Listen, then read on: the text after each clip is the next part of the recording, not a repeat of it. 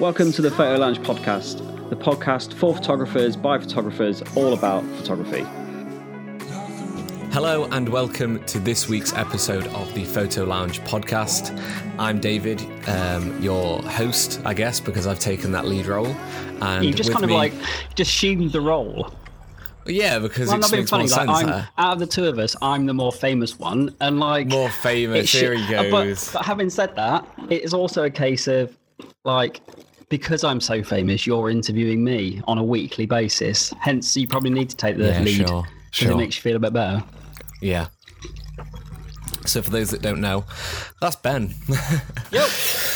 So this week on the podcast, it is ridiculously hot, so you might hear fans and things outside because we've got windows and fans on and things, so I'm sorry about that. But we are talking about photography techniques and hacks kind of thing to help you with pre-production, with production and with post-production. Probably focusing more on the post-production side, I would imagine. That's where a lot of mine are.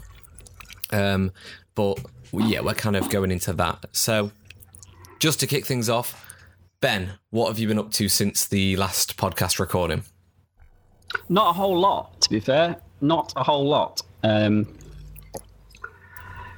Yeah, it works pretty quiet at the minute. I've been intentionally way back sort of springtime when when people were trying to get me to do stuff in July, I was pushing it away because I knew I was going to be busy. So yeah, July's been pretty quiet, so it's allowed me to kind of get back to some kind of normal life and start planning for the future. Working on some of my own stuff, bits and pieces. I've been flying a drone around because that's my new toy, and I've been sleeping in a tent for the last 7 days. Oh wow, 7 days now. Yeah, 7 days in a row. It's so hot. So what you're telling me is you've really lost your mind now. Yeah. No, there's I talked about him last time on the podcast. Rich Roll is a podcaster that I follow and listen to. He sleeps in tent because he lives out in Los Angeles or somewhere, and it's always really hot, and he doesn't sleep well indoors, even with air conditioning on, because air conditioning's never quite right. And it's just too at the minute with the heat wave that we currently have in the UK. It's just too hot for me to sleep indoors. Doesn't matter when I'm sleeping upstairs in bed or in the living room. The only place I can get a decent night's sleep, weirdly, is outside in a tent. Sod that. And I just leave the fly sheet open one end so that I'm getting a constant breeze through. I've not slept this well in a long, long time. So yeah, that's what I've been doing. Losing the plot, sleeping in a tent, flying a drone, and generally just focusing on my own stuff for a little bit. And then, next week I start back working properly, really. How about you? What have you been up to? I see you're wearing a branded motorsport T-shirt. Is that reference to the fact that you spent a very, very hot Sunday? Oh, God. I think very hot Sunday is probably an understatement. Yeah, it was crazy. Watching the Formula One motor car racing championships. Sound like such a noob. Yeah, so pretty much since the last recording, it's just been the same for me. I've been working on the car stuff, doing photography for that. Again, Ben came up with his little drone, and we we did. Oh man, I forgot video. about that. I still haven't showed you the video. Yes, We've not even still haven't shown me the video. We've not done anything with it yet. Which kind of makes me feel like it wasn't very good. It's all right. It's not. It was my first time flying a drone to do video. Yeah, and I'd only been flying the drone for about a week, if that. Yeah, no, it's good, but it's not it's nothing major. I've made better stuff. Thanks for that. Appreciate that. Yeah, so Ben came up with the drone. We did some stuff with Land Rover and the drone. Okay, cool. That was a cool morning. Yeah, it was a pretty decent day. We'll have to do something next week. Yeah, especially if the weather's like this. Yeah, I don't think it's going to be like this, if I'm honest. Well, no, we're supposed to have rain over the weekend. That's not the forecast I've seen. Oh, Manchester's sunny next week again. Yeah, well, Manchester's always sunny. Amazing. Yeah. But yeah, so I've been doing bits and bobs like that. I went to the motor racing at the weekend, watched the Formula One. What was that like? Formula One fans out there, Lewis is a aggressive driver. What can we call him? Aggressive driver. Harsh. No, it was a good race. It was a great atmosphere. Everyone was loving it. Even the thing that really shocked me, especially contrasting it against the events at Wembley for the Euro finals, is how close all of the fans were. Well, yeah, but like, you know, there was me and a bunch of Red Bull fans kind of sat around each other, and right next to us was Mercedes fans, and with everything that happened, if that was at a football game, there would have been violence and fights. Whereas with us, it was friendly banter and just passion. Like, there was just passion for the sport, and it was amazing. That's what it should be. So I did see a few of your photos, although you haven't sent me anything you've edited. I've not edited them yet. Did you get anything really good? Like, I saw a few that you showed me. So during the F1, there were so many, like, all the stewards were like, you couldn't stand up. So pretty much, really? I got it out in the middle. They just sit down like the whole time. Oh my god! Like, oh man, do you know we used to go to like touring cars and we could just basically wander wherever we wanted? The fuck you want. Yeah. Oh man. They would not, during the main race, they kept coming around. Like, someone at the front had their umbrella up, and like, I thought it was quite harsh. They were in a wheelchair and they had an umbrella up because it was just so sunny, like you needed shade. Yeah. And it wasn't blocking anyone's view, but they made them put it down because they were like, yeah, we don't, like, you're not allowed them up. So yeah, it was a bit harsh, but no, I got some decent photos, mainly of the Formula 2 and the sports cars. I didn't get much of the F1. Yeah, and you were trying to pan through a fence as well, which is never the easiest thing to do. The best photo I got was probably side on of Charles Leclerc in a really old Ferrari. I think it was the first Ferrari that they drove, because I found a little gap in the fence where I asked the steward that was there, and he was like, yeah, you can basically stay here for this, but in 10 minutes time when they come out to do the formation lap, this will be an active slip road, so we need this clear.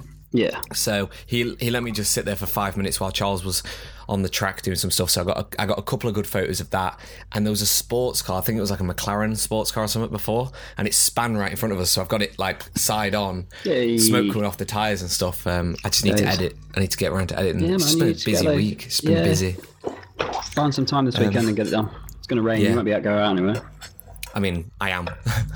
So that's a little bit of news for this weekend. I'm going to Alton Park this weekend. Alton Park tomorrow. Beautiful. Tomorrow I'll be there. So tomorrow is testing for the Focus Cup. The Formula 3 is there, and there is some prototype endurance style cars. But my schedule is so busy that I don't think I'm gonna actually be able to shoot like much of the Formula 3, if any. Yeah. Especially tomorrow, I won't be able to. Is Alton Park like Chester way? It's not far from me. It's like 40 minutes from me. I don't really know where it must be Chester way then. Must be. I know there's one out there. Yeah. But yeah, so I'll be shooting that tomorrow and Saturday. Shooting some motorsport trackside. But the unfortunate thing is, I've not been able to get a media bib because the track were like... So I told the track that I was doing it for this team, which had permission from the Focus Cup like organisers for me to do it. So I was going to be producing content for the team and for Focus Cup. And the track basically came back and said, you need a newspaper or an online newspaper behind you to get media bib. And I was like... This is so old-fashioned. Like, it just doesn't make sense. Yeah, because people aren't making content for newspapers anymore. Like, it just doesn't make sense. But it comes from a world where you need to have a newspaper or online blog or whatever behind you because we want exposure, and it's totally the wrong way to go. And that's why the coverage out of races like that are very poor usually. Because nobody wants to do it, because nobody wants to team up with a newspaper or an online blog or whatever to do it. The thing I'm going to be hitting up some of my contacts with like WTF1 and things like that I've got. And I'm going to be just seeing if I can get a media bib that way, because if I can get in with MSV, then I can go to most of the tracks in the UK. The other option, mate, is to sign up for something like Alamy. Yeah. Which is a online... It's a bit like Shutterstock and Getty, but you don't have to be... No offence, don't have to be as good to be on there. But you can put that down, and because that's a distribution channel out to press, a lot of people will let you get away with it. So like that might be a way to do it. I'll have a look at that. Like today, to sign up, get yourself on as a contributor. Like, it's super easy, and then basically go back to the track and say, look, I'm now contributing onto Alamy, which is a global distribution platform for press. Is this suitable to get a media bib? If not, then that's fine. Cool, sweet. I'll do that today. But because if it was me, I'd just walk down and go, well, I'm a Shutterstocks contributor, and here's here's all my stuff that I do, and it goes out international press. So the thing is with it is that the team were just like, okay, no worries. We didn't think, they were like, we thought it would kind of be a long shot. Yeah. Here's a VIP pass. It can get you everywhere apart from the inner barrier on the track. Yeah.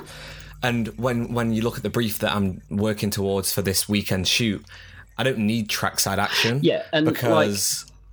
You don't. Because we can rig the car up with whatever GoPros we want, and the team get media access to the live footage that will be broadcast. So I can actually pull that out and use it without royalties, and I can use my own GoPro footage. And go back to when I used to work in British touring cars for a little while. I only had a media access for one race of one round at Brands Hatch. Everything else, all the other rounds, all the other tracks, was all me working behind spectator areas. So you just have to find like nice places and nice little angles, and there's loads of opportunities, especially in Alton Park. Like Alton Park, as they come off that last turn with that archway castle wall thing behind them, and then they dip down as they come through. I'm doing this really weird wave thing if you're not watching the video, and they kind of then dip down over and down through the start line. That's a lovely shot. You don't need a media access to get there, because there's like a fan area. So and the stewards aren't going to be anywhere near as hot on sitting down as they were for F1.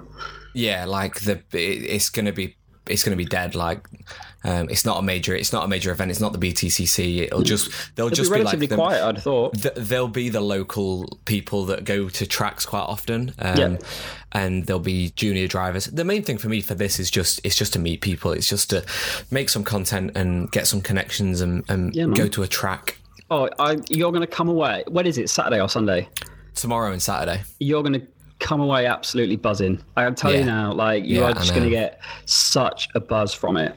Yeah, like we've scheduled shoots and things like that. Hopefully within the next few weeks, you guys will be able to. It'll be up on my socials and stuff, but we'll see. But like we've scheduled interviews. We're going to do some photos with him, and then in between all of that, tomorrow I've got quite a lot of downtime because the practice sessions are only 30 minutes long because the cars can only run for about 20 minutes till they overheat.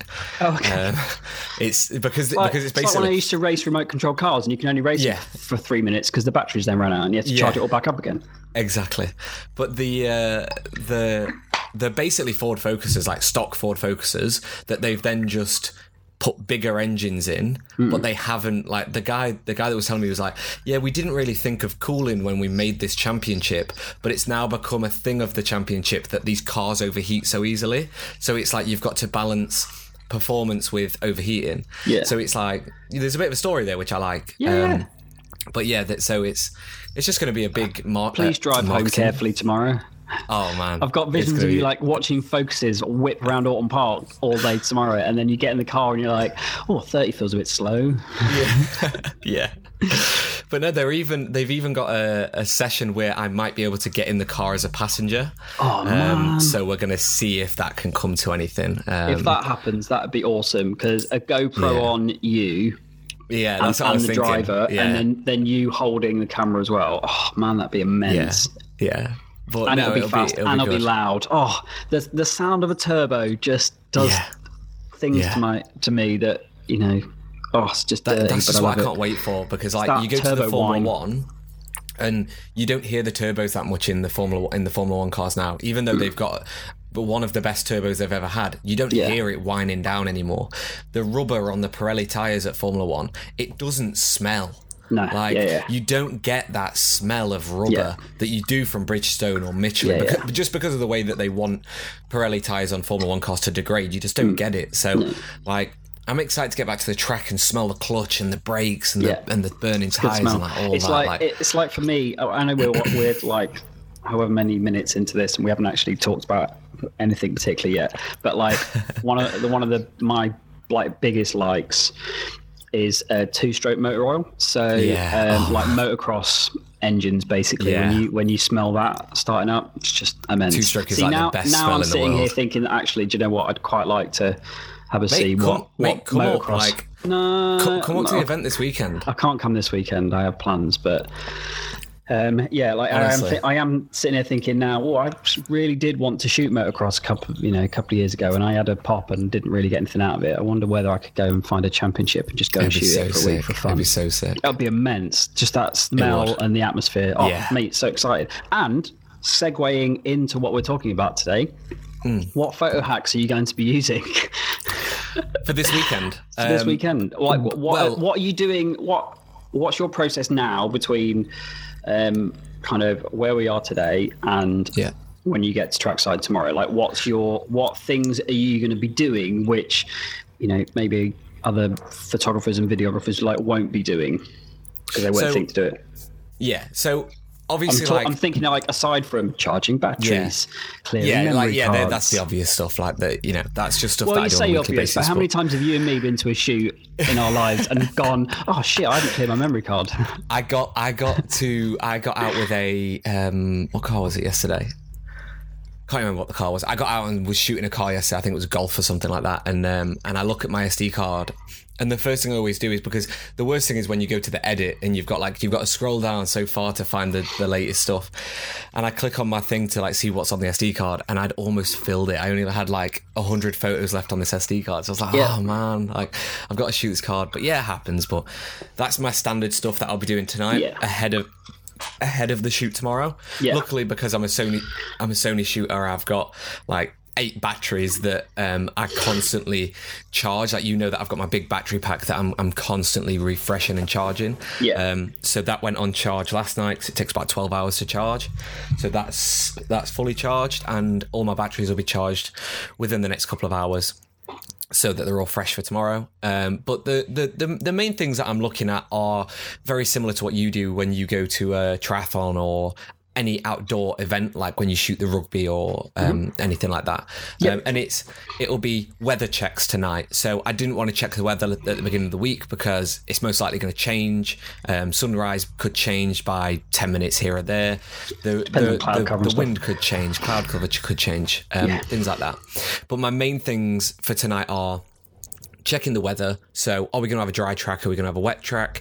That will also influence and change the questions I'm going to ask the driver, because I'm specifically focusing on the build up to a race weekend from a driver's point of view. So I'll be interviewing one of the guys who's driving one of the Focuses, and we'll be going through the process of a sit-down talking head documentary, and I'll be looking at the weather and thinking, okay, if it's going to rain during this practice session or during this qualifying or race, what is your thought process going into a wet race? So I've got to then decide on the weather to come up with these questions. On the flip of that, if it isn't raining and we're going to have it fairly clear, because I will be getting there early in the morning, I'll be getting there 6:37, I'll then be looking at where is the sun going to rise in relation to the track. So will I be able to get a shot of Jonathan walking down the pits with a beautiful sunrise behind him, giving him a backlight, and just kind of prepping mentally for these kind of shots instead of just turning up and doing it on the fly.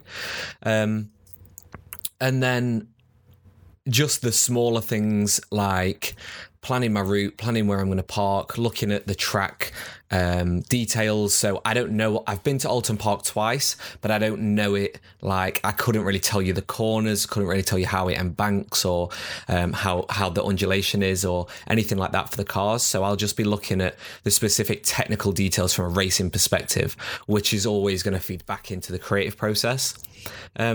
And I'll also just be looking at people within the team. So I'll just be looking at who are the key players within the team, who are the team managers, who are in the Formula 3 paddock that I need to be speaking to and reaching out to. So it's just that kind of general thing from today. They're the little things I'll be doing, and they're the kind of hacks I'll be doing to get ahead of the game for tomorrow morning, because I am only shooting an hour's worth of track action tomorrow. So apart from that 1 hour, everything else I'm shooting is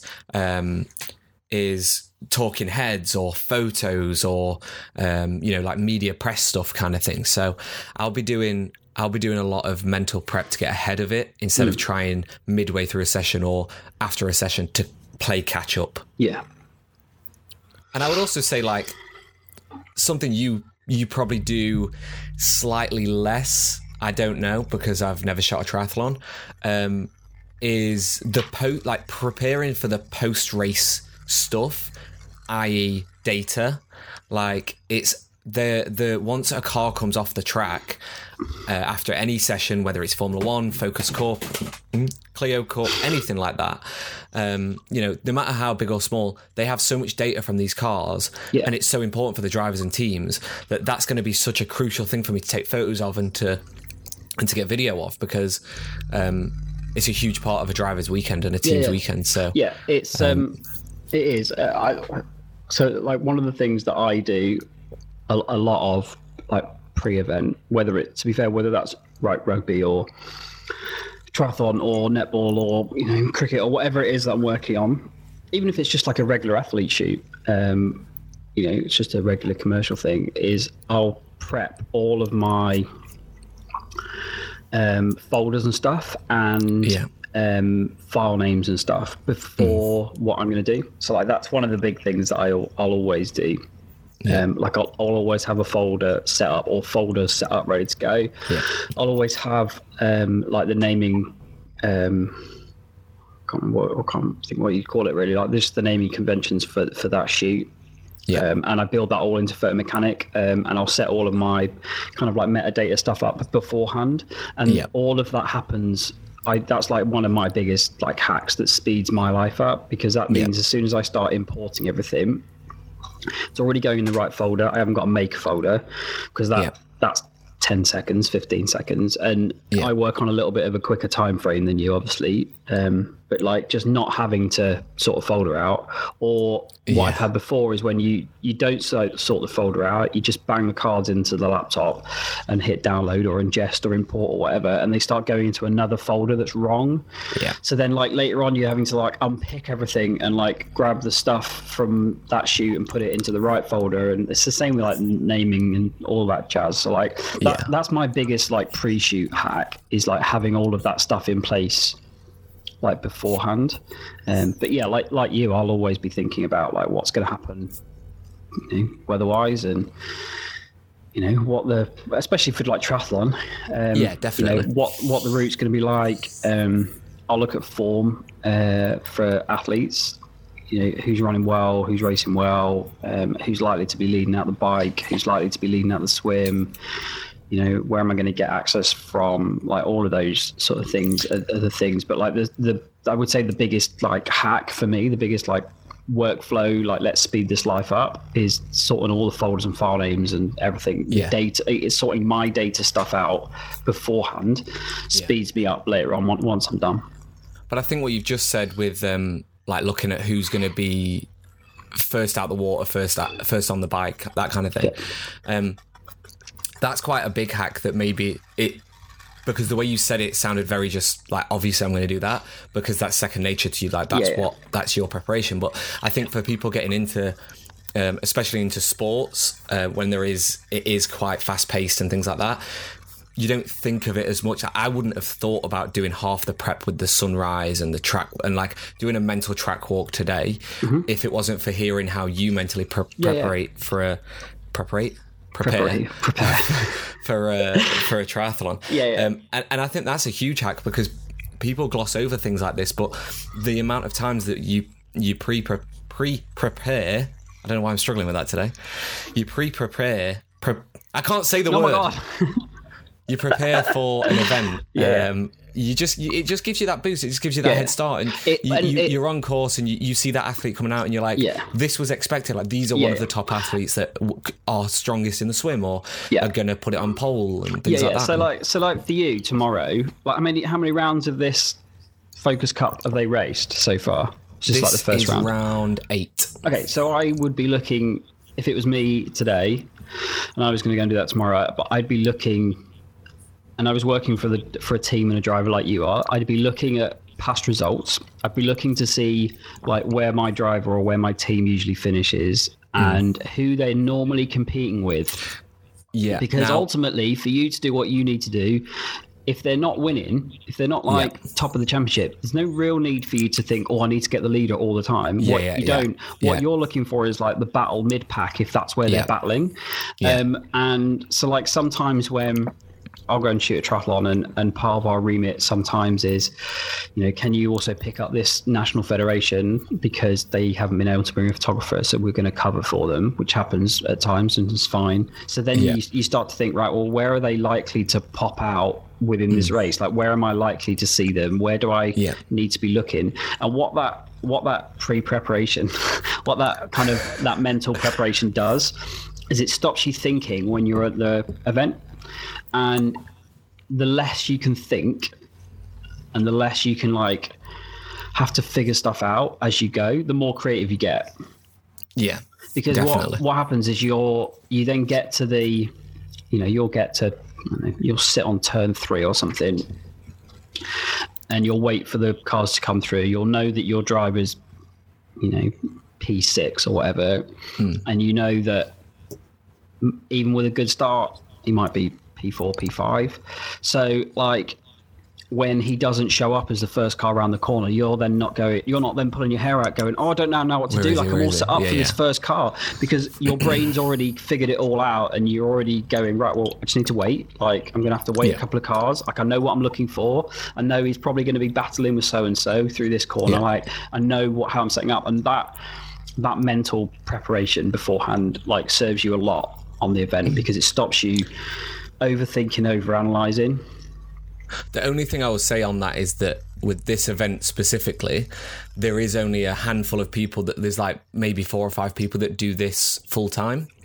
The rest of them, like my guy I'm shooting with, is a sit-in driver. He's not a permanent driver in the Cup. So he raced Alton Park last year and finished 2nd and 3rd.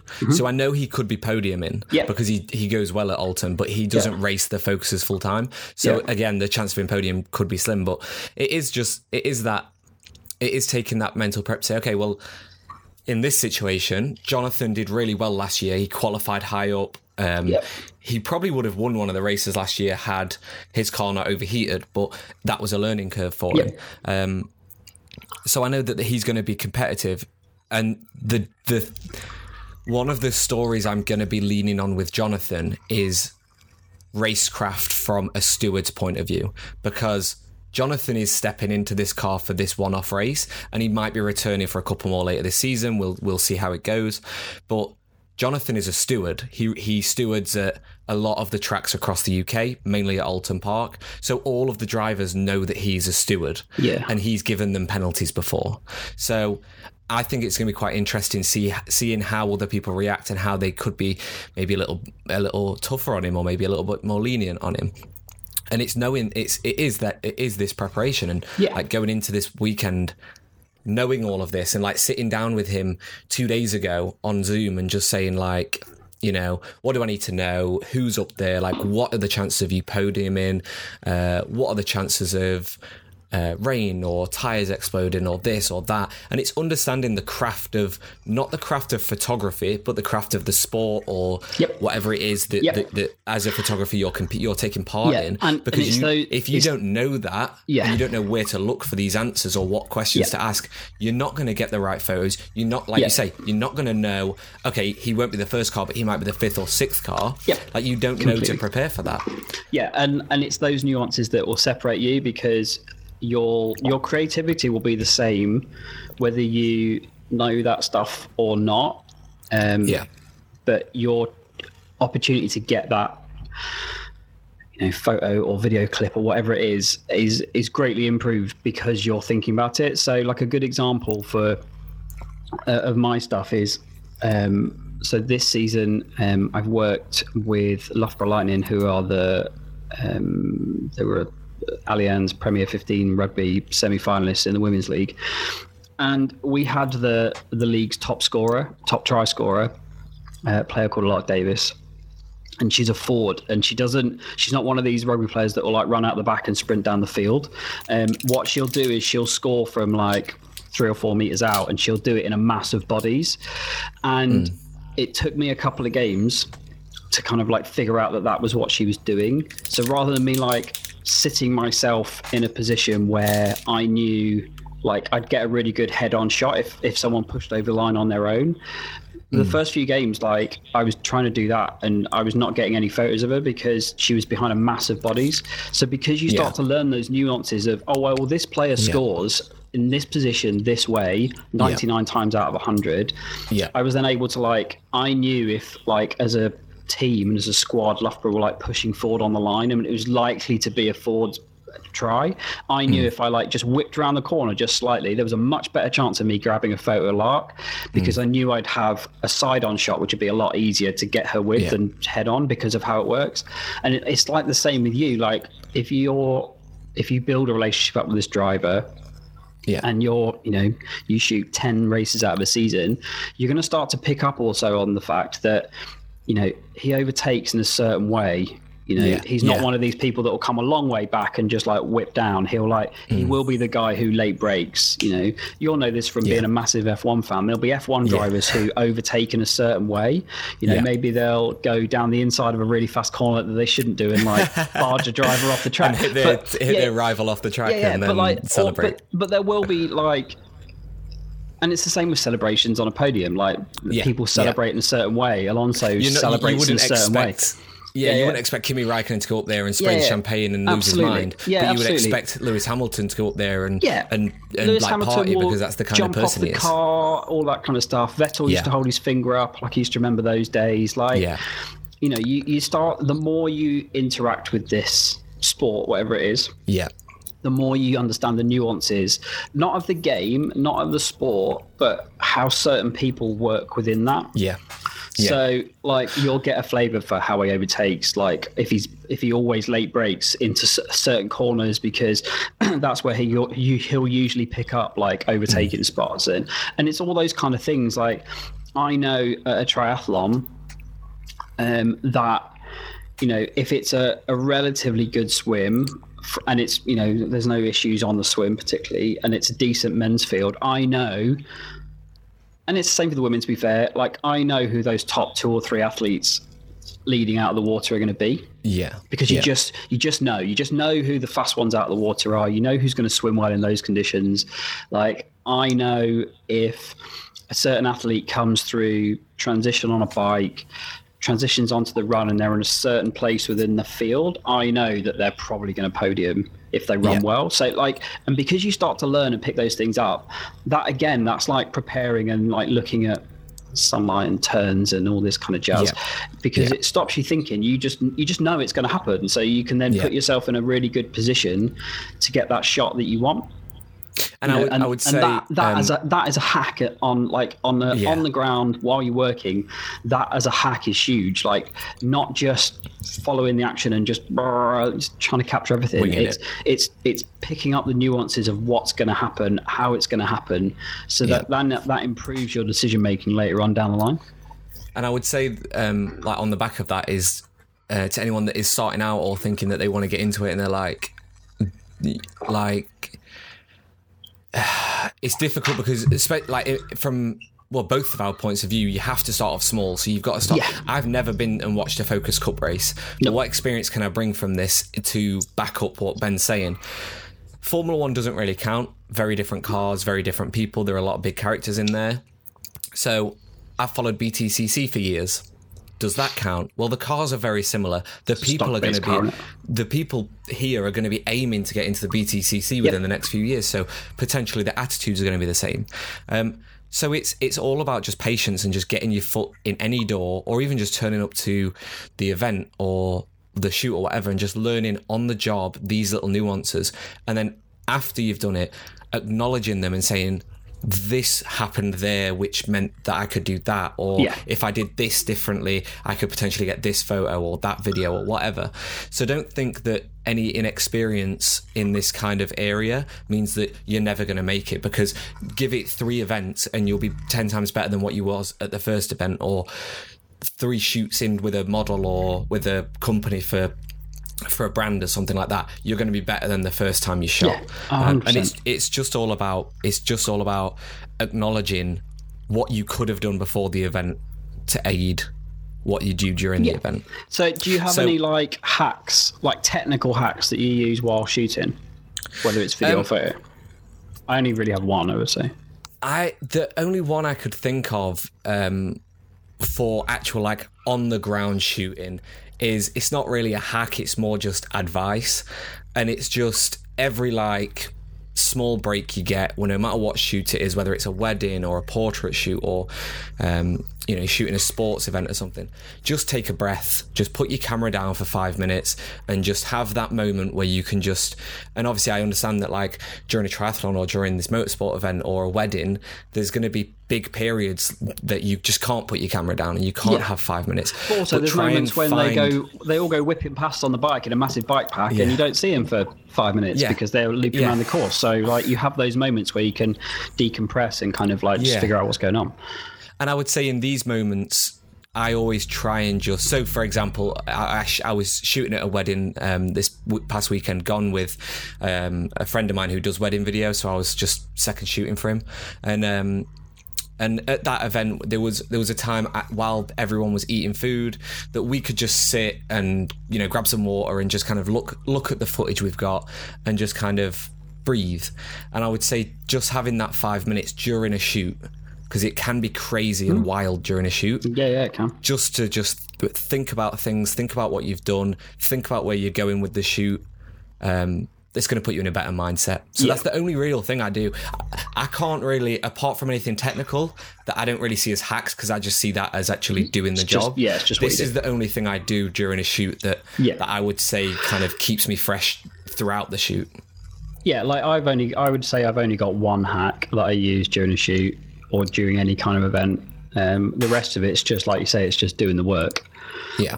And mine is, so on a Canon system, on the top end Canon system. This is when we need to start having like a sound effect library.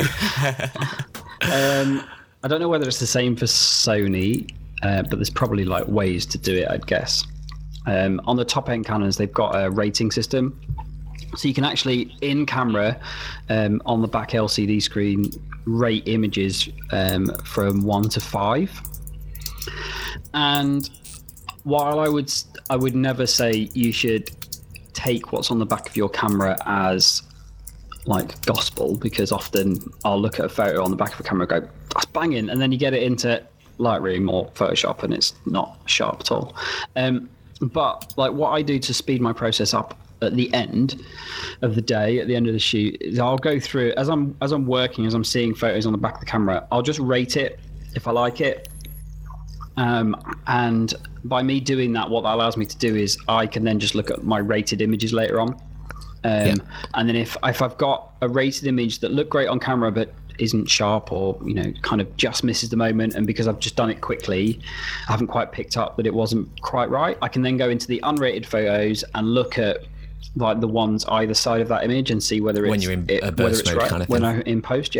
So like rating images basically on the fly, or marking images on the fly. Like I know photographers who basically, because you can protect images as well on Canons, which I don't do, but you can they'll go through and they'll protect those photos on the back of their camera, and then when they're on their back of their laptop, that's when they'll just look at their protected photos. And it's just whatever you do, it's that way of basically identifying really quickly which ones you like as you're going, and then that speeds the process up later on, and it gives you a bit of a quicker process on the end, because no one likes editing for 2 or 3 days. So and I would say on that, so I've just had a quick Google of it. It looks like on the newer Sony systems you can, on some of the older ones you can't. So I know you can't do that on mine, but it's can saying you lock or protect images?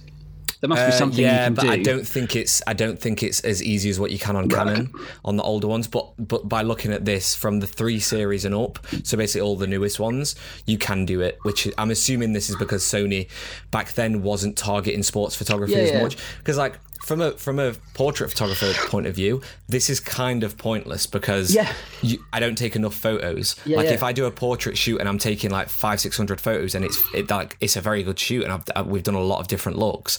Whereas from one event, you could probably take a couple of thousand photos. Yeah, 2,000 photos off a big event. Yeah. Like you're bursting, but even having them 5 minutes where you can just go through and do it from a sports point of view.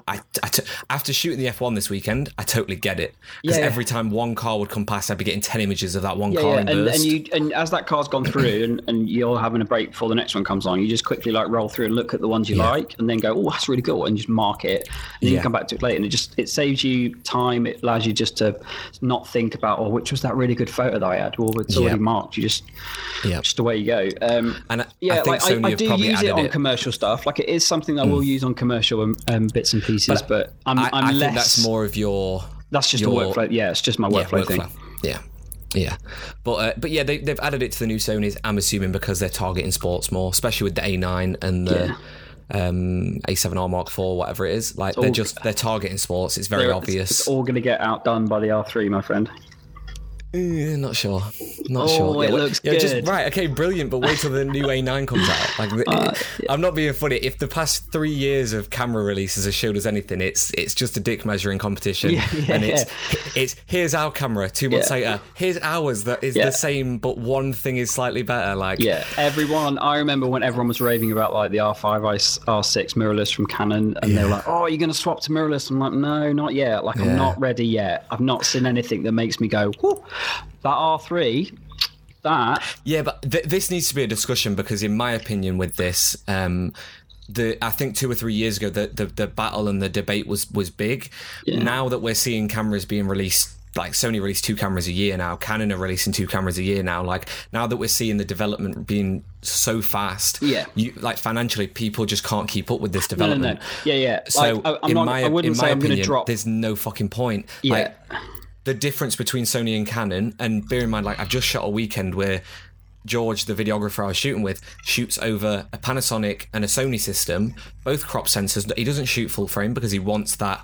He wants to be as far away from the bride and groom as possible, so he's not in the way of things. But he wants to get them close-up shots. So he's shooting on a Micro Four Thirds and a APS-C sensor, and looking at the footage, there's no difference in quality. That's the thing. There's no difference. I'll not jump on the R3 as soon as it goes on sale, but it is when I come to upgrade and change up my gear in the next couple of years, which will happen in the next couple of years. I would have thought, maybe 18 months.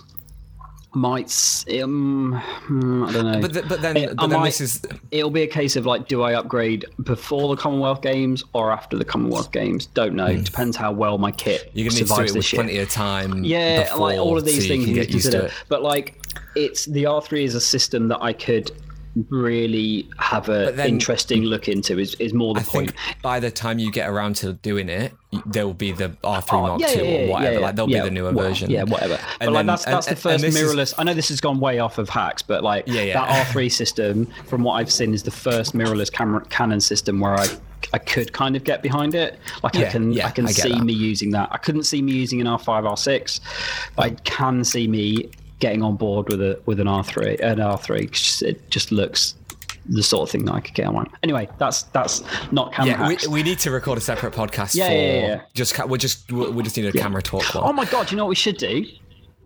Go on. Like, we should do a podcast when they like do a live stream of the release of cameras. We could go to tech events. Yes, that would be sick. We could go to camera events when they do camera launches. Yes. Oh my god, it's like we're having a meeting live on the podcast. Yeah, totally. Okay, so let's move through to post-production hacks. This is going to be, I would imagine, bear in mind we are 45 minutes in. This is probably going to be the biggest bit. Like, we're going to go over an hour. Yeah, I guess so. I don't know if I've got any hacks particularly. What? You don't have any post-production hacks? You've got... Mate, you do way more post-production stuff with like the metadata and stuff like that, which I would say is a big hack for your kind of industry. Like... Yeah, okay. Well, metadata, it's a bit like that, or it's just the work thing that you were saying about from an event, like... Yeah, okay, no, I'm not talking about do the metadata, I'm talking about like what tools you use, because you used to use... Okay, right. Okay, like, so that for me is a hack. Yeah. Right, so let's run through my workflow then. So I will go after an event... after a race, whatever it is, put my cards into my laptop, and then I use a piece of software called Photo Mechanic, and that picks up my cards. It will then, as it's basically importing everything that I've shot off of that card. It's applying a new name, it's putting it into the right folder, and it's applying any metadata.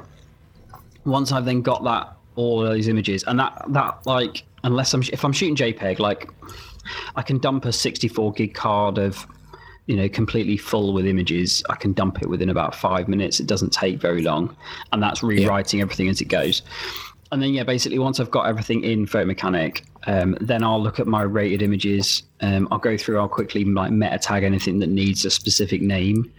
And that's because if you rate it on the back of your camera, Photo Mechanic will pull that rating through. Yeah, it'll pull the rating and down. It'll keep it onto the raw file, onto the JPEG providing file. That I haven't rated the wrong card in my camera, because my camera shoots dual cards, and I have done that before, whether I've gone, where are my ratings? Oh shit, they're on my other card, which I haven't put into my laptop. But so I can, because it pulls all that information, I can then basically look at the rated images only, grab the ones I want by just basically tagging them, because it's got a tagging feature as well. And then I'll just basically grab those images and drop them straight into Lightroom. And because of how I've got Lightroom set up, it won't like recreate those photos into another folder. It'll just basically work off of those photos from that folder that it's already in. And then it'll apply whatever preset I then give it. And then 9 times out of 100, that's everything. 9 times out of 10. 9 times out of 100 would be an awful ratio. 9 times out of 10, that's basically everything. I don't really then do a great deal else apart from like a crop and straighten. So basically, the hack is thinking about metadata, because what's the hack behind it? What does metadata do for your images? Like, just explain that, because I don't use metadata. No, you don't. You should do that. I don't use metadata really at all. do. Yeah, but it's because your photos go through to web and to publications. Yep. My photos go to Instagram, and it doesn't make a whole lot of difference on Instagram. Yeah. So for me, it's a step where I'm like, it's definitely something I have done, and I've thought of why shouldn't I do it? Yeah, there's stuff There's 2 things that I use metadata for. One of them, I implore any photographer to do. Any photographer, regardless of whether you shoot cars, weddings, portraits, dogs, erotica. Like, I don't really care what you photograph.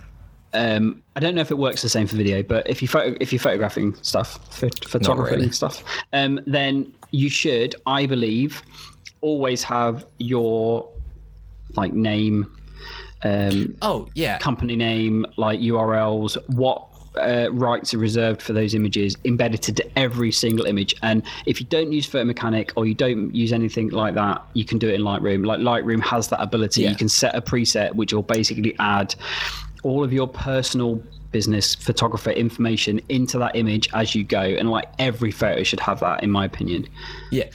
So don't like, I do that. My like David Duffin photography is on every image that I export.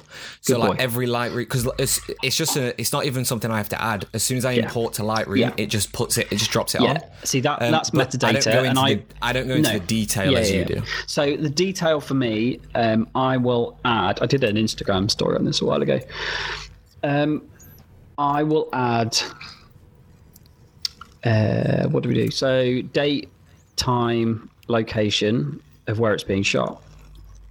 I'll then add a description, which is usually like the description will usually run along the lines of this wording. So it'll be during the whatever event. If it's 2 teams, I'll then list the teams. So if it's during the Euro 2021 final between Italy and England at Wembley Stadium on the whatever date it was, and then that's basically set up for my description, and then for each image after that, if it's a certain player, I'll then put their name and their team and whatever before that description. So like, if I've taken I wouldn't, and I haven't, but if I'd taken a photo of Harry Kane at the Euro finals, that description would ultimately read Harry Kane of England, or captain of England, during the Euro 2020 final between England and Italy at Wembley Stadium on the whatever date. And that will be the description. So then what that does is then when I load up to like syndication and distribution and stuff later, all of that information is there for like people to search really, really quickly. So if you go to Shutterstock, which is where my stuff goes up to, and you search for, I don't know, Harry Kane. Use the example you just used. Well, yeah, I mean, you couldn't do it for me because I haven't shot that photo. But if I'd uploaded that photo and you'd gone Harry Kane, you'd be able to basically see all the photos that are listed for him. If you went to something like Shutterstock or Getty or whatever, and you typed in Euro finals, or you typed in Wembley, or you typed in Vitality Netball Super League, or you typed in, Gallagher Premiership final, or you type like whatever, Formula One Silverstone, like Lewis Hamilton or whatever, it will pull all that information back. So like that information is really, really key. Press use that for descriptions for their images that they put online or in print. What I also then have is basically a kind of a shorthand repeat of that, which helps for tagging. There's also then tags for like the sport that I will put in as well. So it will say netball or rugby or rugby union or cricket or whatever it might be. What else in there? Yeah, who then owns the rights to those photos? Is always in there. So David Duffin. It will, for you it will be David Duffin. Sometimes for me it's me, but sometimes it's England Netball, sometimes it's World Triathlon, sometimes it's British Triathlon, Vitality Netball Super League, Loughborough Lightning, Loughborough Sport, whatever franchise, so whatever for company. example, when we did the England Netball kit launch, they were England Netball Nike. They were Ben Lumley. They're England Netball owned. The license is set to me and England Netball. Yeah. And then England Netball's like address and contact details are all in that meta file as well, so that when someone pulls it up and goes, oh, actually I want to use that photo, like, who does it belong to? You can dig into the info for that photo and then find all that contact information, so you know exactly who you're photographing. And then if I'm distributing stuff out, via Shutterstock and Rex features, then there's a category system that we use as well for sport. But apart from that, there's not a whole lot else that I add. And that sounds like a lot, but I've pre-populated that beforehand. Like literally, the only thing I'm adding on those images during or after an event is basically what that picture is. So is it a specific player or individual? Is it an action shot? Is it a warm-up shot? Team talks. Like if it's a generic description, I'll add that in as well. Or if it's a specific player or individual, and I'll add those. But in terms of like actually putting these on, I'm assuming then you go to your photo mechanic, you've got a list of presets, and you've got Loughborough Lightning, you'll have England Netball, you'll have International Triathlon. So you're saving them as presets. I just wanted to make that clear, because anyone listening to this that's thinking, oh, this sounds like a ton of work. I remember you setting these up maybe 2 years ago, like setting up your new standard of how you were going to do it. Yeah, and I know that you still refresh them and you still like go into them and change them and for each event. But this isn't something where like if you deliver 100 photos from a netball game, then you're not going in each and every one and typing all this up manually. Like you've got a preset, you're going in and altering that preset for each image. But ultimately, like the bulk of the work, 85-90% of that work is already done in a preset for you. And like as it's. What I can do is I can like bulk edit all of that as well. So like if I've shot 100 games from a netball, I'm so tired. If I have shot 100 images from a netball game, and 75 of 100 of those are like of multiple players. Yeah. So they're wide angle shots or they're action shots that have got more than one player in them. Then I'll just bulk edit everything and just say it's an action shot during such and such a game at such and such a location. If it's then a specific individual and you can really see it's an individual, then I'll tag it individually. And I've set up what are called code replacements. So I don't have to type Harry Kane, captain of England, every time, because when I'm typing quickly, I don't always spell things the right words. I've set, there's basically I've got a document per game, per team, whatever it might be. Yeah. And it would be, if I had photos of Harry Kane at the Euro 2020 final, that code replacement would be set up. So if all I'd have to type was probably HK. Yeah. And then Photo Mechanic would know, providing that I typed it in the right way, you have to use backslashes and stuff.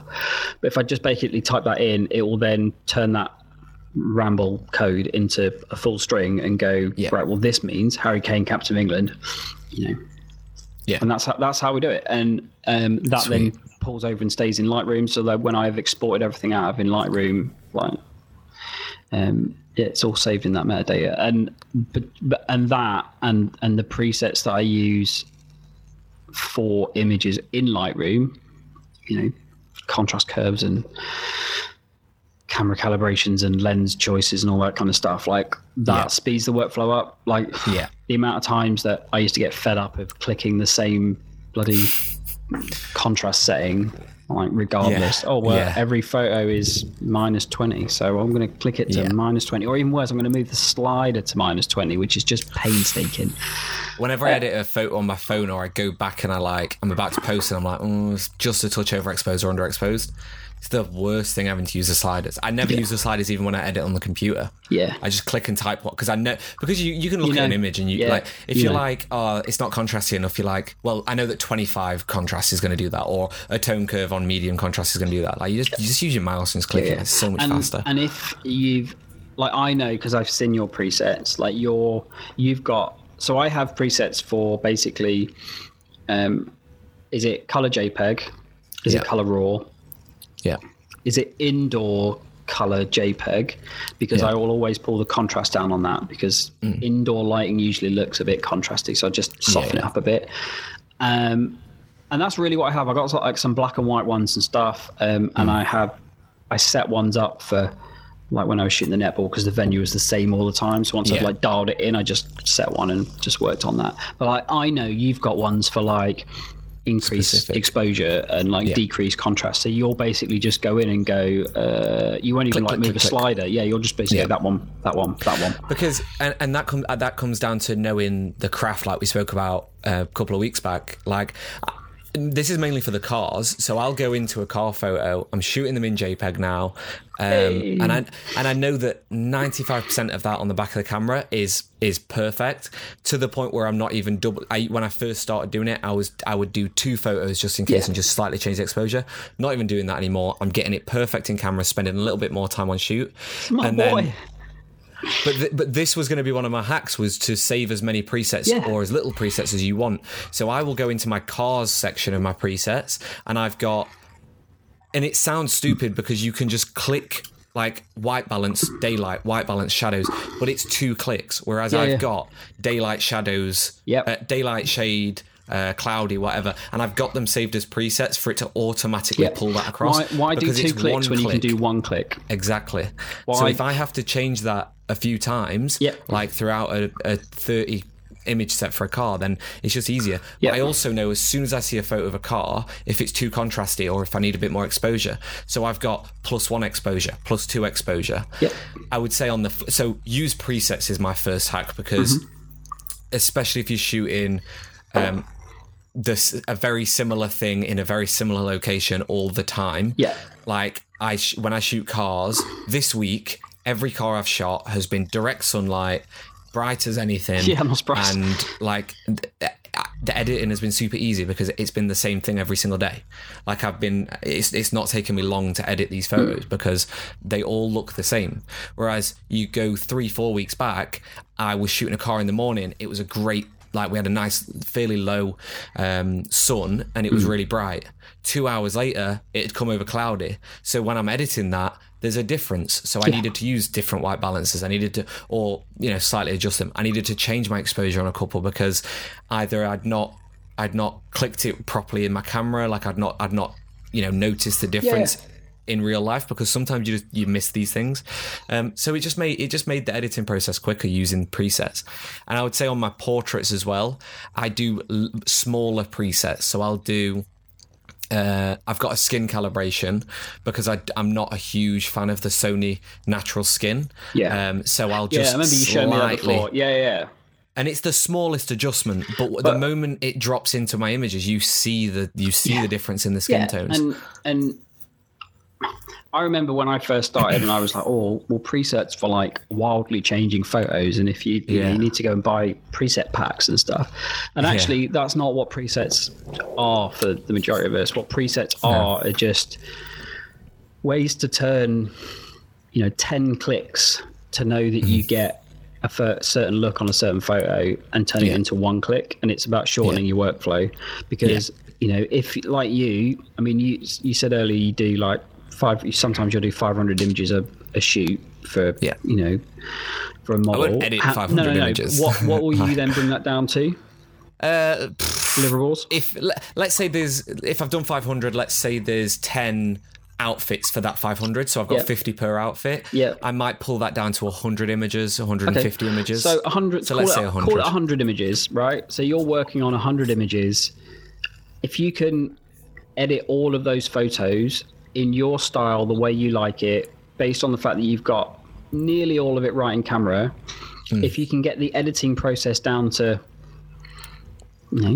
20 clicks, as opposed to having an editing process that's 6,000 clicks because it's all like tweaking it here, tweaking it there. I don't really see. No. I don't see the point. No, me either. And this is why over the past probably especially the past 6 months, I've really gone in hard on my presets, and I've got the smallest adjustment presets for the most used preset I used is my vignette and camera. One of those white vignettes. Lens profile. One of the white vignettes. That's the one, yeah. Those really classy ones you get. Yeah. No, so the vignette I use on almost every image, you can barely see it because it's not really a vignette. I basically bring the roundness so it's the most circular it can be, so it's quite close to the edges.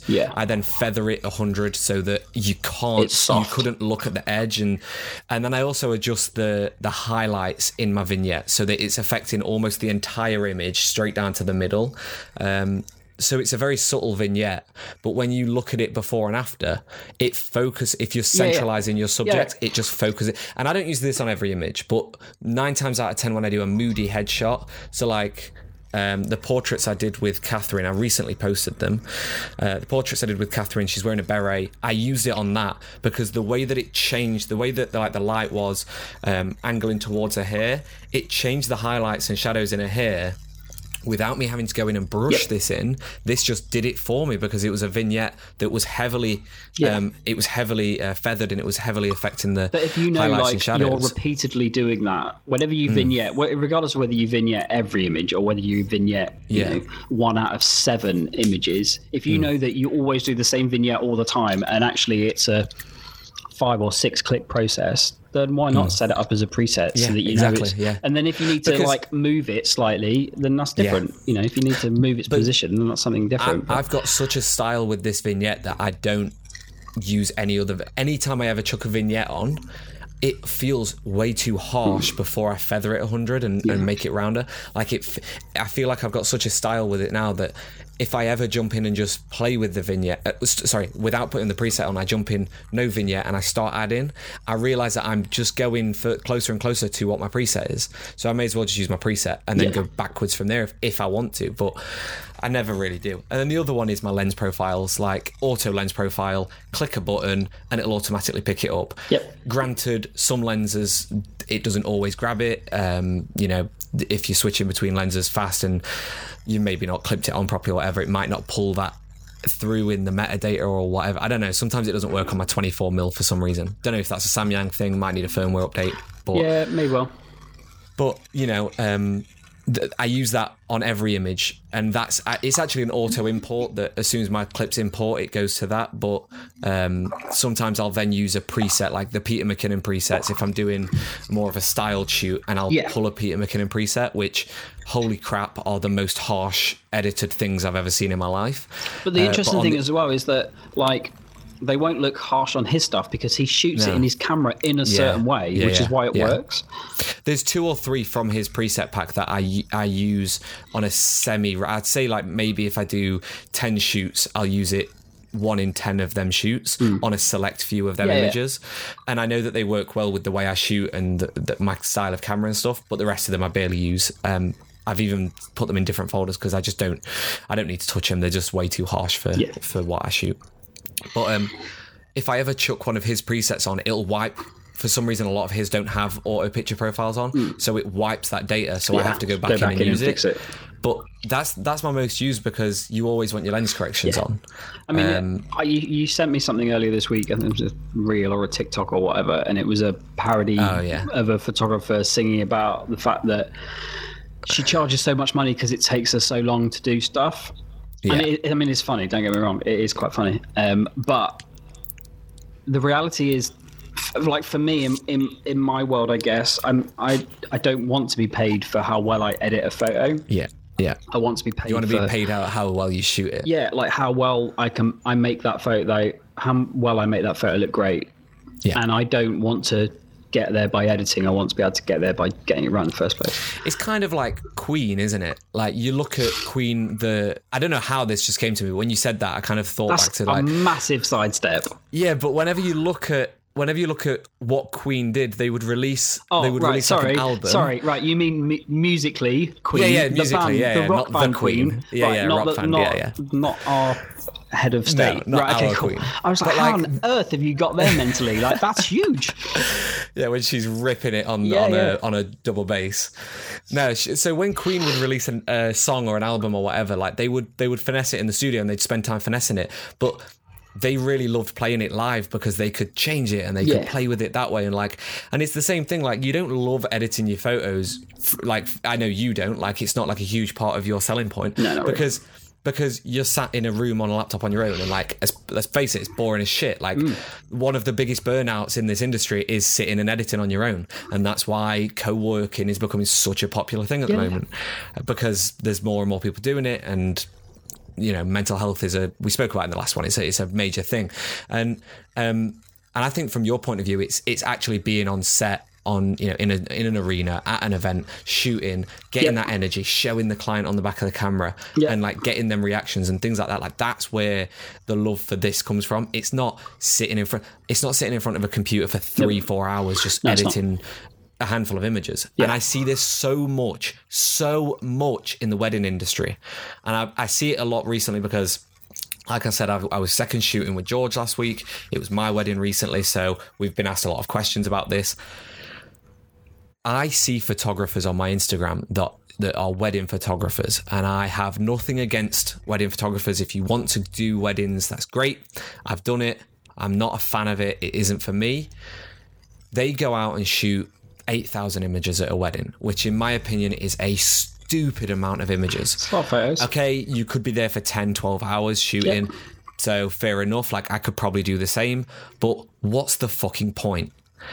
On the flip of that, they will then sit there for 10-12 hours after the event editing the photos, and they'll chuck out 2,000 or 3,000 edits, and they'll be like, here you go, pick your favourites. Yeah. And I'll tell you now, when we got our wedding edits through from Ben asked me a question like the day after the wedding. These are the photos you get in, shut up. But no, you said to me, how many do you want? Are we thinking like, do you want me to go ham and do like a 600 edit? 600, still really low for a wedding photographer. Or do you want me to just pick the best? And I was like, look, pick the fucking best, because I'm not going to look at 600 images. Yeah, and this is the reality. We sat in our living room, we plugged the computer into the TV, and we had friends over, we had a couple of beers, and we were sat looking through the images. It took us almost an hour. And I think, how many did you get? It was 161 images or something like that. There wasn't a lot. And we sat there looking through. In reality, like, if that had been I was shooting cricket the following day, and I wouldn't have wanted to deliver back 160 photos of a couple of hours worth of cricket. But actually, in reality, like, your wedding was a longer day, so 160 is all right for me. Like, I didn't feel too bad. But like, you want the best ones. Like, but we didn't. This is my point, though. We didn't miss a moment. Like, we got everything from the photos, and still at the end of it, we were like, there's quite a lot of photos. The thing that gets me now are picking the best. Like, we're still now like getting the best ones. Some of these are better than some of the others, and I feel like if you chucked another 400 on top of that, I'd struggle. I'd just, like, you gave us what, maybe 8 to 10 portraits, like really good setup portraits of me and Megan, and it's like, out of them portraits so far, I've chosen 3 that are my favourites. So if the success rate is, let's say, 3 out of 10 of your favourites, why deliver 30? Like, what's the fucking point? Yeah, exactly. Like, there's no need. Yeah, exactly. And I get so annoyed seeing wedding photographers. I think that's what that reel you were talking about. I think she was a wedding photographer. Yeah, I got the sense she was a wedding photographer or a portrait photographer. I just get so annoyed when I hear them talking. And I was talking to the photographer at this wedding at the weekend, and she was like I was saying to her, like, oh, when are you going to get the photos out? And she was like, oh, it'll be a few weeks, it'll be a month or so. That's what staggers me is when photography, and it isn't just weddings. There's lots of other photographers who go. It'll be 6 weeks before you get it back. I'm like, what? Like the following day, I've moved on to something else. Like, I'm like, I can't sit there on it. I'm looking at the camera. She's got two 5D Mark IVs, and I'm like, you're not shooting on film, you know. Like, you don't need to go get this shit developed. You've got an SD card in, just plug it in and fucking do it. Yeah. To the point where we shot this wedding on Saturday. The ceremony, which is a 40-minute long video edit. Anyone that has edited a 40-minute long film, I finished it in 3 hours. It took me 3 hours to do. Because what's the fucking point? Like, just get it done. Just sit and do it. It doesn't take... It's people stress over stuff, and they don't want to cut good footage, and I'm using air quotes here. They don't want to cut good footage because they've got 3 amazing shots of the same fucking thing from different angles. Just pick one. Yep. Fucking pick one and say that's the one they're going to have. Yeah. Like, it's so easy to get stuck in this. And what did I do? I delivered like 6 to you early evening. Early evening at the sit down. You had about 6, I think, from memory. And then I delivered everything else back the following day. But like the next morning. At the end of the day, like it works for everyone out. Everyone works in a slightly different way, but for me, shooting what I shoot, how I shoot it in the sports world, like I don't want to be sat editing for hours and hours. Yeah. And a lot of that comes down to the fact that if I'm working an event, if I'm working a triathlon, the race is only 2 hours long, but the reality is that could be a 10-hour day. Yeah. By the time you got up and prepped everything and travelled down to the venue, whatever it might be, and you've done all the warm-up stuff in the venue and done all the other content and bits and pieces that you need to do, and then you've shot the race, and then you need to edit the race afterwards. And a 2-hour race might be a 10-hour day. It could be really, really busy. I don't really want to like extend that day. Exactly. I remember like for the first couple of rounds of the netball, while I was trying to like figure out the best way to navigate it. Yeah. Like I'd do a 4-game Sunday, which was 12 till 7:30, 8 o'clock, something like that. And I was there 2 hours beforehand, getting set up and sorted and make sure I'd have everything in place. And then I'd been editing through the day as well. So I'd be like shooting a game and then editing it halfway through the game and at the end of the game. But then I'd go back into the hotel room and I'd edit another bunch of like the commercial side of things, which, I also need to deliver. Some of those days, mate, were like 14-hour days. And like, why would you extend that by increasing like lots of clicks or manually having to type everything in all the time? Like the big hacks for me are the ones that like speed my workflow up. The faster I can work through things, the better. The other thing that I would say is a bit of a hack for me, like in post, is like how I store data. So I'll store data on an external drive that I class as a working drive, which I have with me all the time. If I'm away on the road, I'll then, once I've uploaded everything, once I've put everything onto that drive from that day, good photos, bad photos, like everything goes on there. I then duplicate that onto another working drive. So I've got like a backup of that drive. So if my cards fail, I've got it backed up. If that hard drive fails, I've got it backed up again.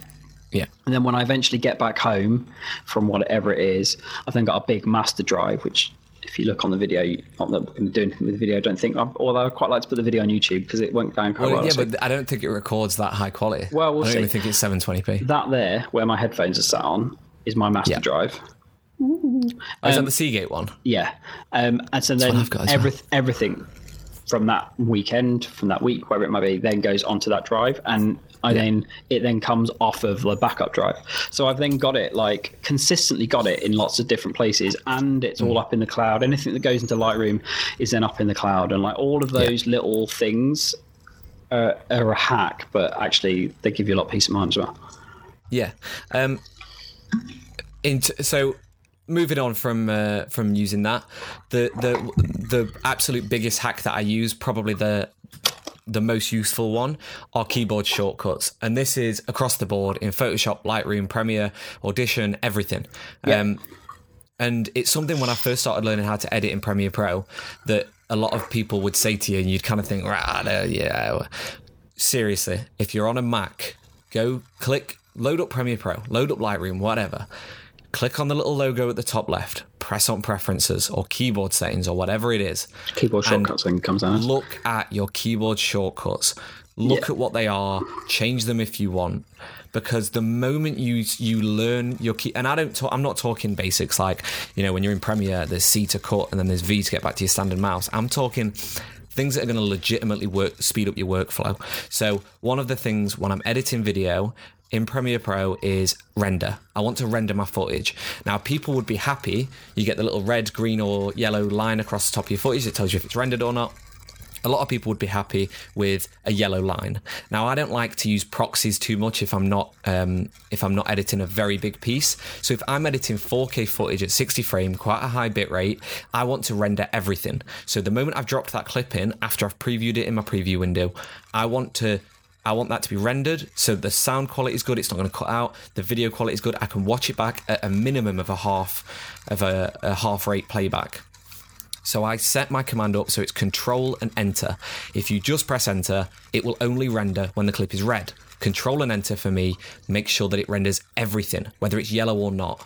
So that, okay, this might take a slightly bit more time because I'm rendering clips constantly, so it's slowing me down in that sense. But when it comes to halfway, 3/4 of the way and close to the finish of the project, my computer isn't going slow. I'm not destroying my processor because I've rendered nothing for the entire thing. I'm rendering as I go, and I'm using the render time to go and have small breaks from the screen, grab a coffee, glass of water, whatever. I'm using these 2 or 3 minutes here or there to do them things, and I'm making sure my computer isn't dying. And at the end of every project, I can sit, press play and watch it back in full without any lag, without anything. And it just makes my life so much easier. And this isn't just rendering. This is in Lightroom. You can use your plus and minus keys to either up your exposure or your contrast. So if you go to the settings on the right hand side, you could click on the exposure, just a single click on it, and then you can use plus and minus and it'll add 0.1 of exposure or minus 0.1 of exposure. And you can set that up, and that is preset on Lightroom, but you can set that up to be whatever keys you want.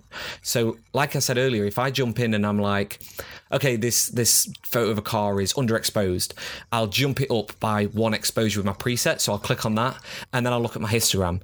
Am I too much? Am I still too little? And then I go in and I fine tune it with the plus and minus. So I might want to be at 1.3. Well, I don't have a preset for 1.3 because I'm not insane. So I'll add +1, 1 click. I'll then tap my plus button 3 times. So there's been 4 taps and I've got it to where I want it. Yeah. And it's the fastest thing. So I would say no matter what program you're using, doesn't even have to be Adobe, just any programs you're using, any shortcuts you're using, look at the presets, look at the hotkeys, look at how you do that. I know guys that, like businessmen that have a lot of meetings and they do a lot of Zoom stuff and calendar stuff and things like that. And I see them work in Google Calendars and they know all the Google Calendar shortcuts and they can fucking make an event or a reminder or whatever in Google Calendar without touching the mic, without touching the mouse, without touching anything. They just load the page up, do a couple of shortcuts, type it in, done. And within seconds, they've got it.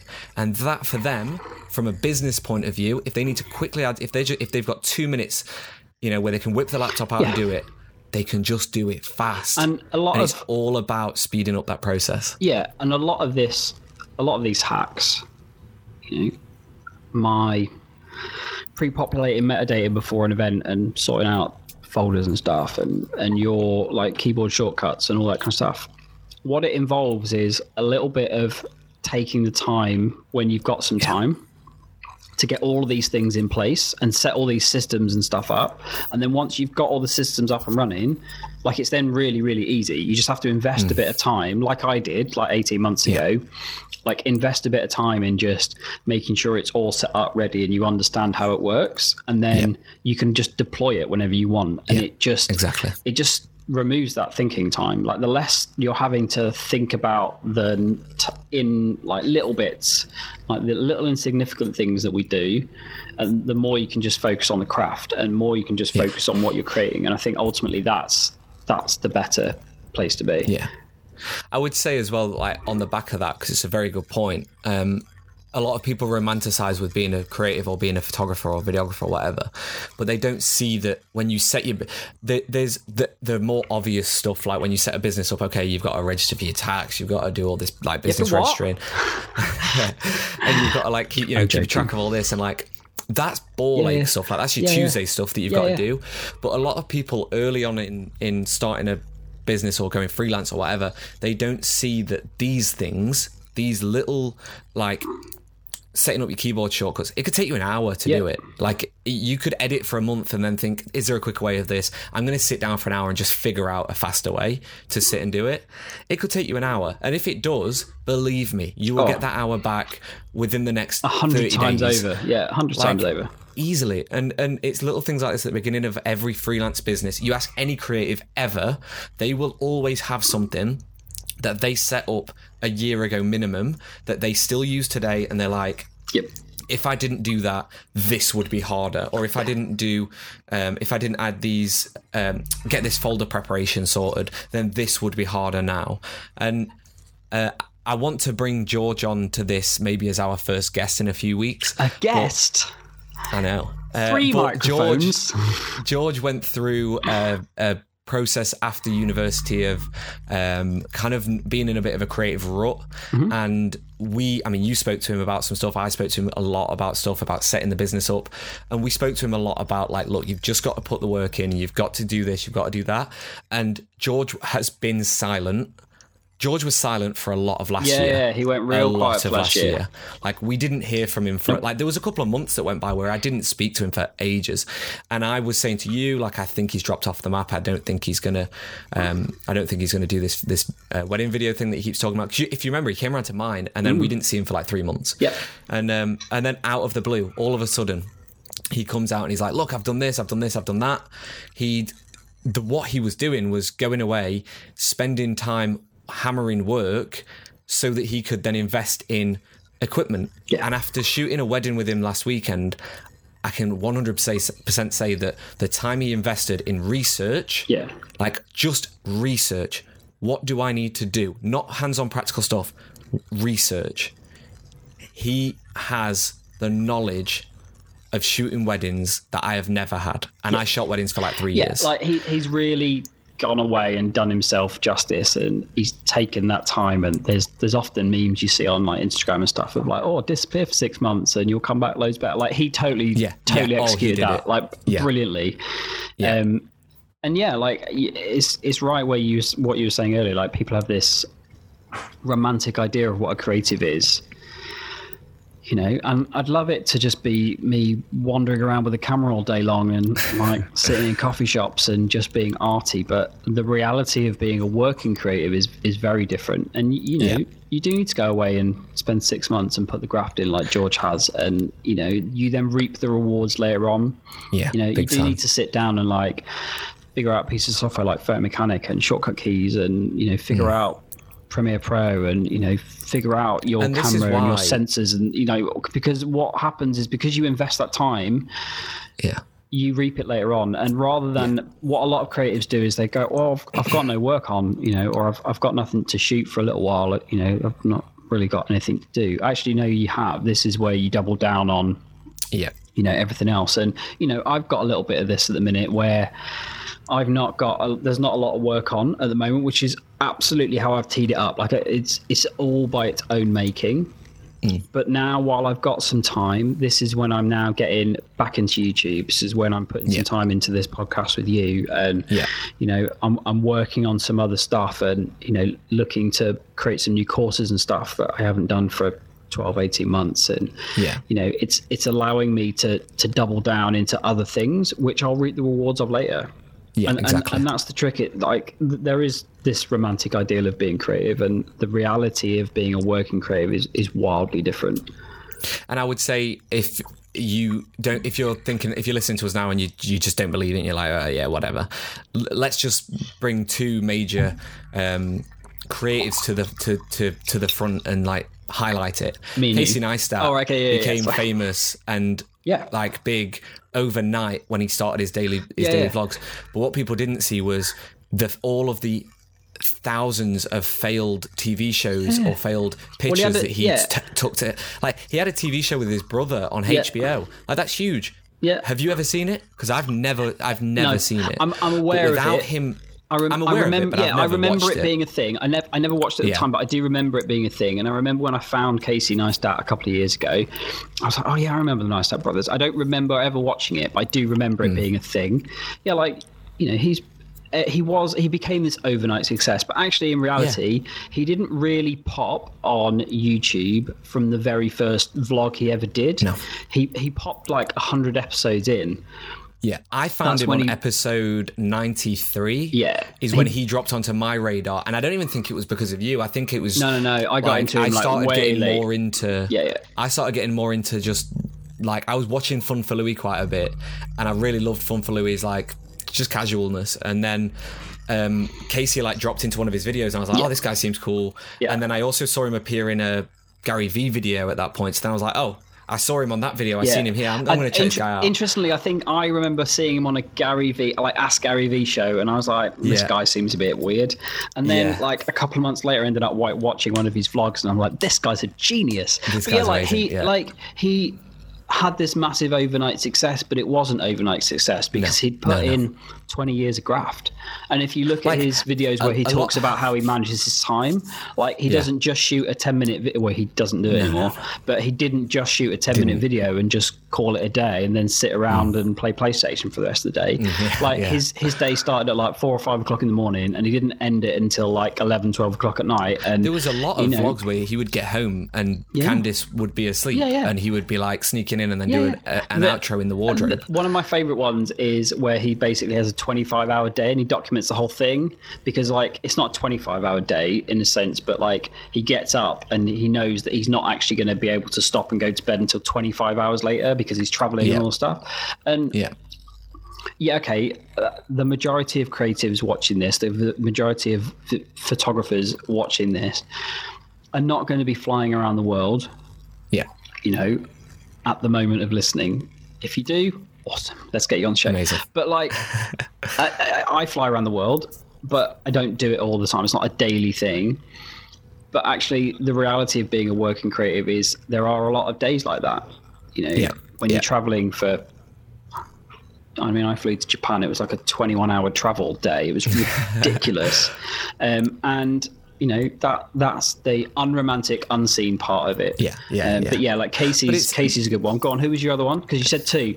I'm intrigued now. Well, let me just quickly say this. So Casey, he had his studio, and like when he became famous, everyone loved him for his studio. That studio, he had it for years and years. He built it up as he was being a creative. And him and Van that wasn't just something. You know, Van's got a YouTube series now. He didn't just walk in and go, right, this is what I'm doing, it's going to look super creative. No, he built that up over time. And that was their studio. You know, Van's got a YouTube show now. I've seen bits. I'm not on YouTube as much as what I used to be. I'm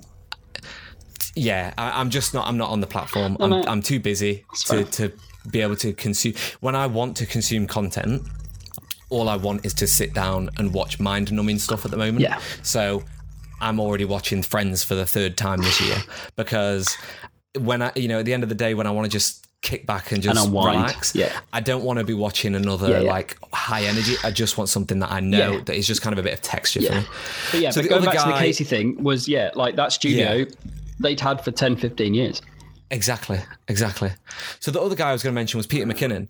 Peter McKinnon in this industry is fucking huge because he's so good at what he does, and that's because he worked as a wedding photographer, videographer. He did skateboarding. He did documentaries. He worked at a camera store. He worked at a fucking camera store. The amount of people I know that are like, when they want to become a freelancer, they want to just say, oh, I don't want a part-time job, or I don't want to do this. Let me tell you, I still work part-time doing car photography for a business. I'm employed by them because it pays my bills. It's super fucking creative, and I get to take photos of cars all the time. look, don't think that you need to do this. If you've got an opportunity to work at a camera store, go for it. Hell, yeah. I spoke to a photographer a few weeks back. She works at a Manchester brewery called Seven Brothers, and she's just graduated university. She's like, I want to shoot more stuff. And bear in mind, I was absolutely hammered when I was talking to her. But I was like, you work at this bar. They make craft beer and ale. Shoot the heck out of this bar. There is a huge industry there. Yeah. They also have one of the best social media accounts I've seen. Yeah. I was like, just ask your boss if you can bring your camera in a few days a week. Take photos of the food and the drinks. All you need is 2 little LEDs. You've got a mini studio at work. Yep, absolutely. You can take this content, give it to your work for free, and in coming back to it, you're going to be picked up by all these other food accounts and stuff like that. Yep. Like, look at what is in front of you. Yep, Peter absolutely. McKinnon did that. Peter McKinnon did that when he worked at the camera shop, when he was doing magic tricks and like with magicians. He started shooting magicians because they were fucking in front of him. Yeah, he worked for a magic company or a card playing card company or something. That. And he just started taking photos of the magicians that were there because it was interesting, it was cool, and he had that want to do it. And interestingly, he didn't just start YouTube and then become famous and all of a sudden he was taking shots of magic. No, he did this first. Yeah, and interestingly, then started YouTube. That's the thing, he started YouTube with something to say and something to offer the world, as opposed to being like, well, just start a YouTube channel because that's how you get famous. No, well, he had an awful lot that he could offer before he hit the platform, and then he hit the platform. And even then, he didn't pop for ages. Like, he didn't pop until I can't remember how many episodes he did, and it was a Camera Hacks one, about like 5 camera hacks or something.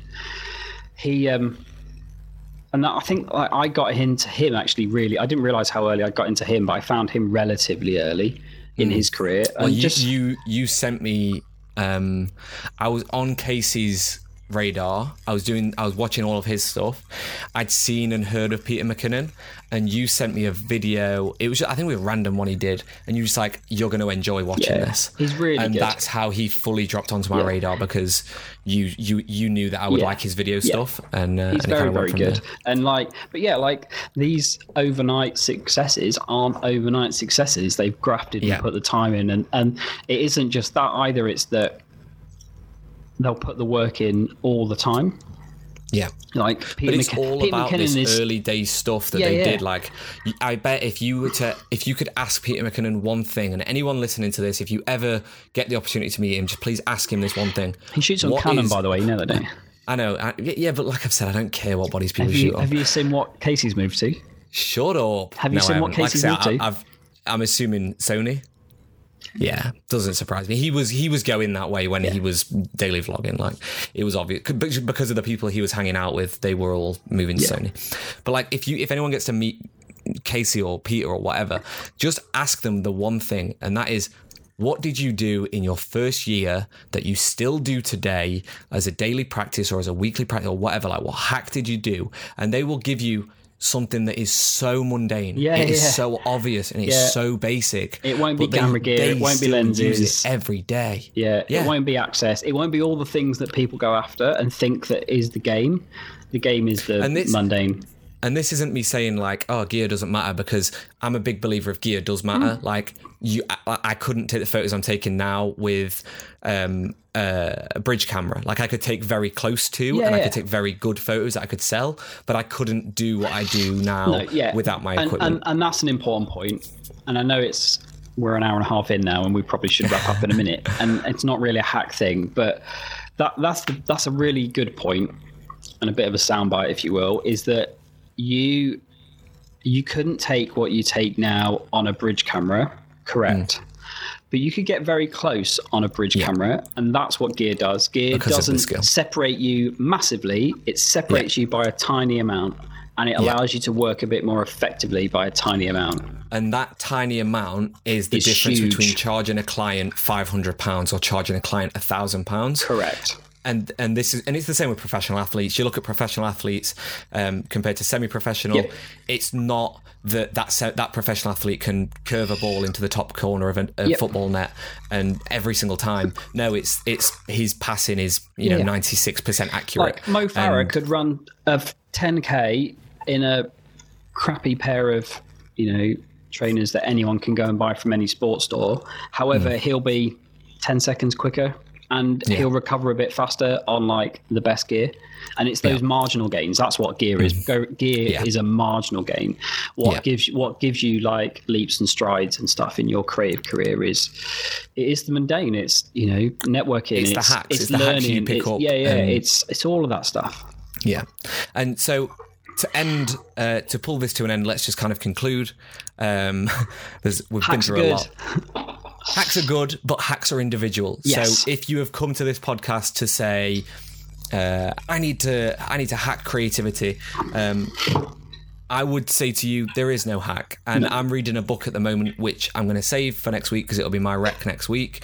And in the book, it does say that there is this isn't a guide to hacks and things like that, because hacks are so individual. I just want to say that if you do take anything from this podcast, any of our hacks, and you apply them to your work and it works, brilliant, well done.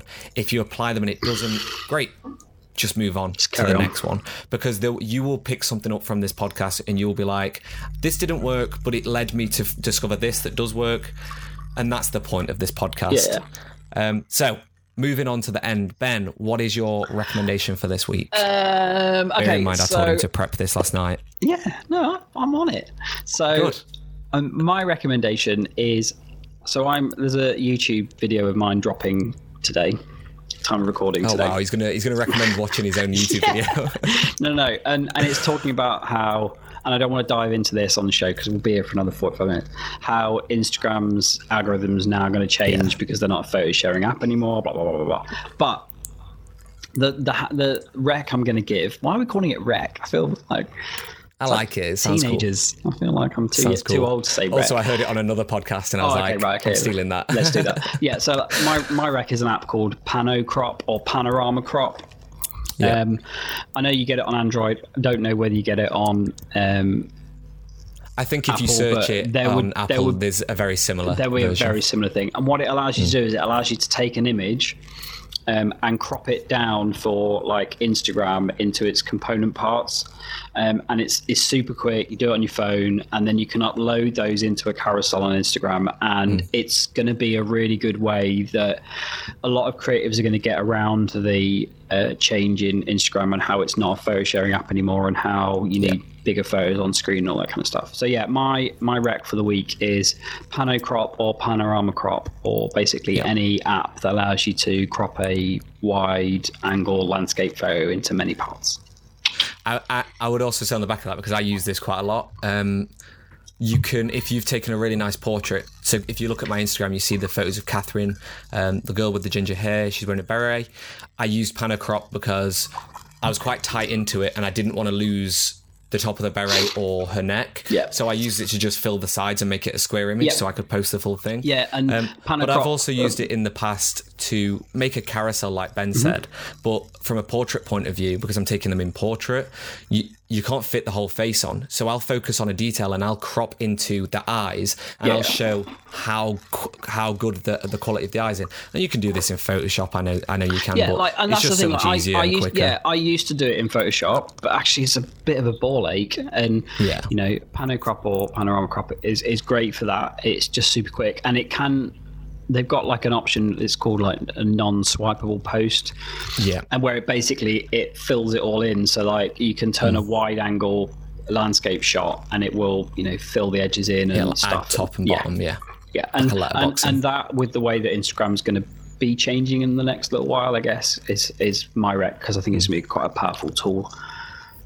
Amazing. So that's everything we've got time for. We are literally on the edge of our schedule. We are on the edge of the schedule. We said we were going to try and limit these to an hour, but we just kept talking. Thank you so much for listening. If you did get this far, incredible. Please leave us some feedback. Drop us a DM. I am at David Duffin Photography on Instagram. Ben is at Ben Snaps Stuff on Instagram. So cringes at his name every time. I hate it.